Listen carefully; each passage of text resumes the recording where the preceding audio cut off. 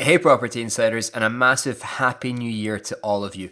I'm Mike Stenhouse and this is the Inside Property Investing Podcast. Hopefully you've all had an enjoyable and relaxing break and are ready to get your investing back into full swing. I know that I am extremely keen to get going, but it's been a bit of a slow start for us as Victoria and I have both been in bed pretty much since Boxing Day with this horrible lurgy that hasn't shifted until this morning. And as well as hitting our energy levels, it also means that I haven't really looked at anything work related for over a week. So I've got a bit of catching up to do first before we can jump into our New Year plans. And it's probably worth apologising in advance for any coughing and spluttering that is likely going to be going on throughout today's episode. I will try to keep it to a minimum, but I can't make any promises. It will be a short one, looking at some of our plans for 2019, as well as where we see the biggest opportunity lying ahead of us and for all of you guys. But before we get into that, let's just take a minute to thank our sponsors.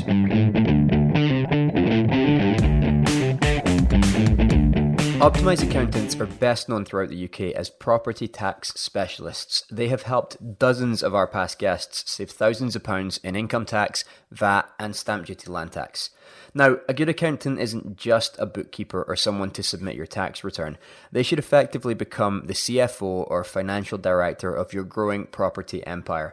And at Optimize, the team of specialist accountants and tax advisors do just that, guiding you through every stage of your accounting process. They take a proactive approach throughout the year, researching different tax-saving opportunities suited to your own personal needs, as well as completing a 100-point checklist on your tax return. With unlimited tax consultation calls, all of your accounts work, and access to monthly webinars and their vault of training materials, it is a service that is difficult to beat. To find out more about how Optimize can take care of your tax and accounting needs, visit them at optimizeaccountants.co.uk and schedule a free call to understand how they can help you in your business.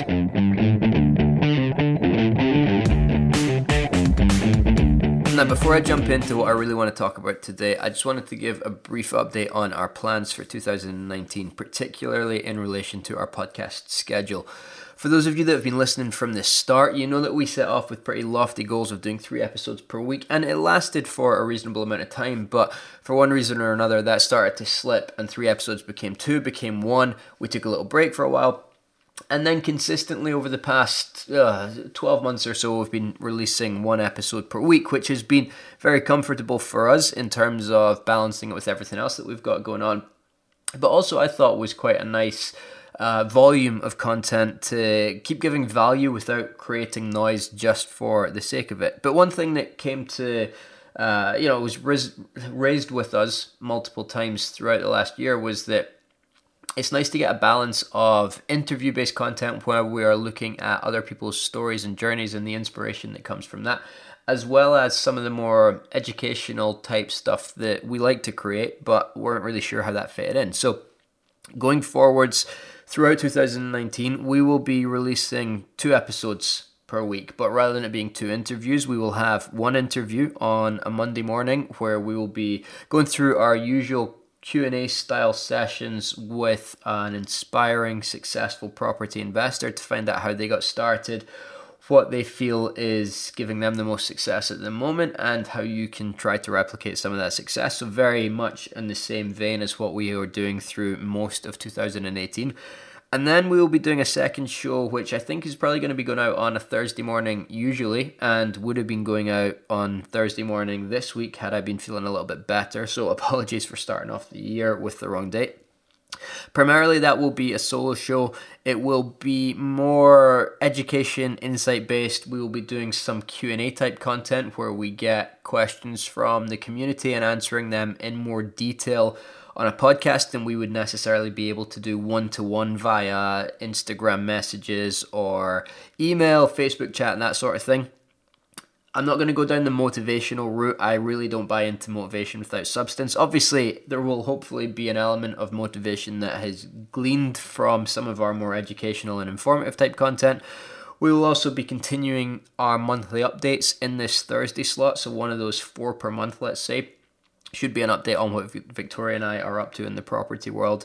And we will also be sharing some industry updates, both from ourselves and with the help of some of our favourite service providers, so accountants, mortgage brokers, and that sort of thing.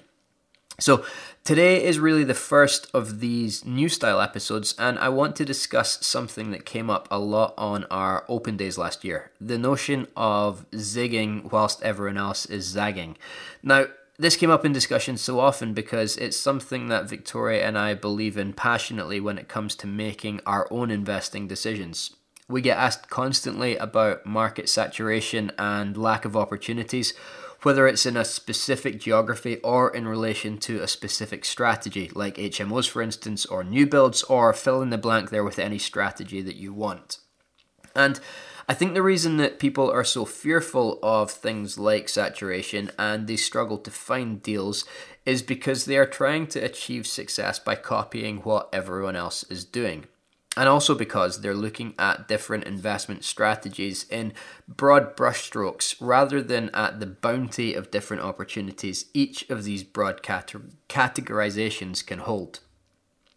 So on our open days, this idea of zigging whilst others are zagging, or being contrarian, or in its simplest form really just looking for opportunities rather than following the herd, it most often gets raised in relation to HMOs. Historically, that's what we've focused on and what we feel we've got the most expertise in, and it's what we discuss in real depth on our open days. So there's no surprise really that that is the area that has come up in. But like I say, this is applicable to any investment strategy and anything in life really.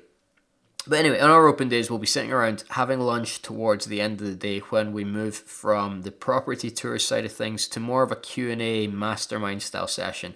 And inevitably on every day this happens, someone will ask about property sourcing, which is when Victoria will spring into action and start drawing out a bell curve.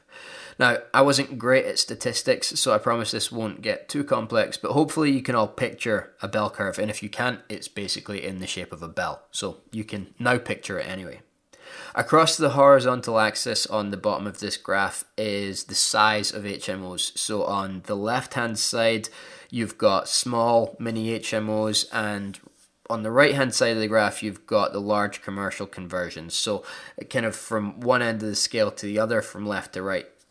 The y-axis, the vertical one going from bottom to top, is made up of the number of people investing in HMOs or the popularity of each size of HMO. And as I've alluded to already, we tend to find that the distribution of these people is shaped very much like a bell curve, with a small percentage of people looking at or actively investing in the mini HMOs.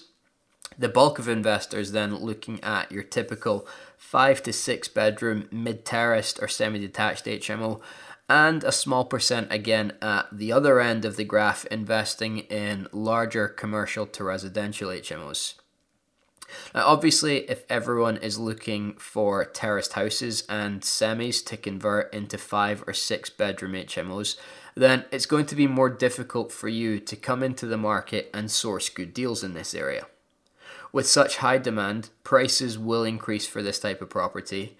Inexperienced investors will typically pay over the odds, and in a lot of cases, the agents will also cotton on to the buoyant market and encourage vendors to test higher and higher prices as well. To me then, it makes no sense to operate in this area of the market, so we choose to invest at the two extremes.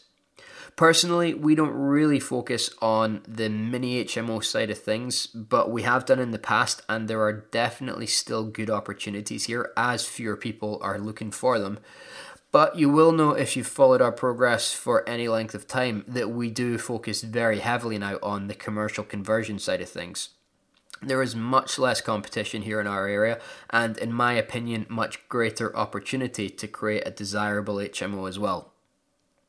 Now, the distribution isn't always shaped like a bell curve. Oftentimes it might be a straight line, or in the case of development opportunities, it's the exact opposite actually. It's an inverted bell curve. Now, at one end, you've got virtually every aspiring property investor, Sarah Beanie wannabe, and all of the homes under the hammer brigade hoping to make a quick buck. There's nothing wrong with this. I don't mean that in any sort of negative way. And Victoria and I got started in this exact way, making 10, 15, 20 grand here and there on small renovation projects. But the competition is intense and the margins are pretty low for the amount of effort involved. At the other end are the large new build developments that the volume house builders take on, having spent a fortune and employed dozens of people just to source and secure the sites, never mind actually the effort that goes into building them out. Now, these guys typically run a tight ship, and whilst we like to critique them for things like their small room sizes and cramming multiple houses into a plot that's probably only big enough for one or two, poor quality of finish from some of them, so on and so forth, typically they do know what they are doing. They are well-run businesses, and trying to take them on would require very deep pockets and a heck of a lot of patience, because these larger sites take a while before you actually realize the profits from them.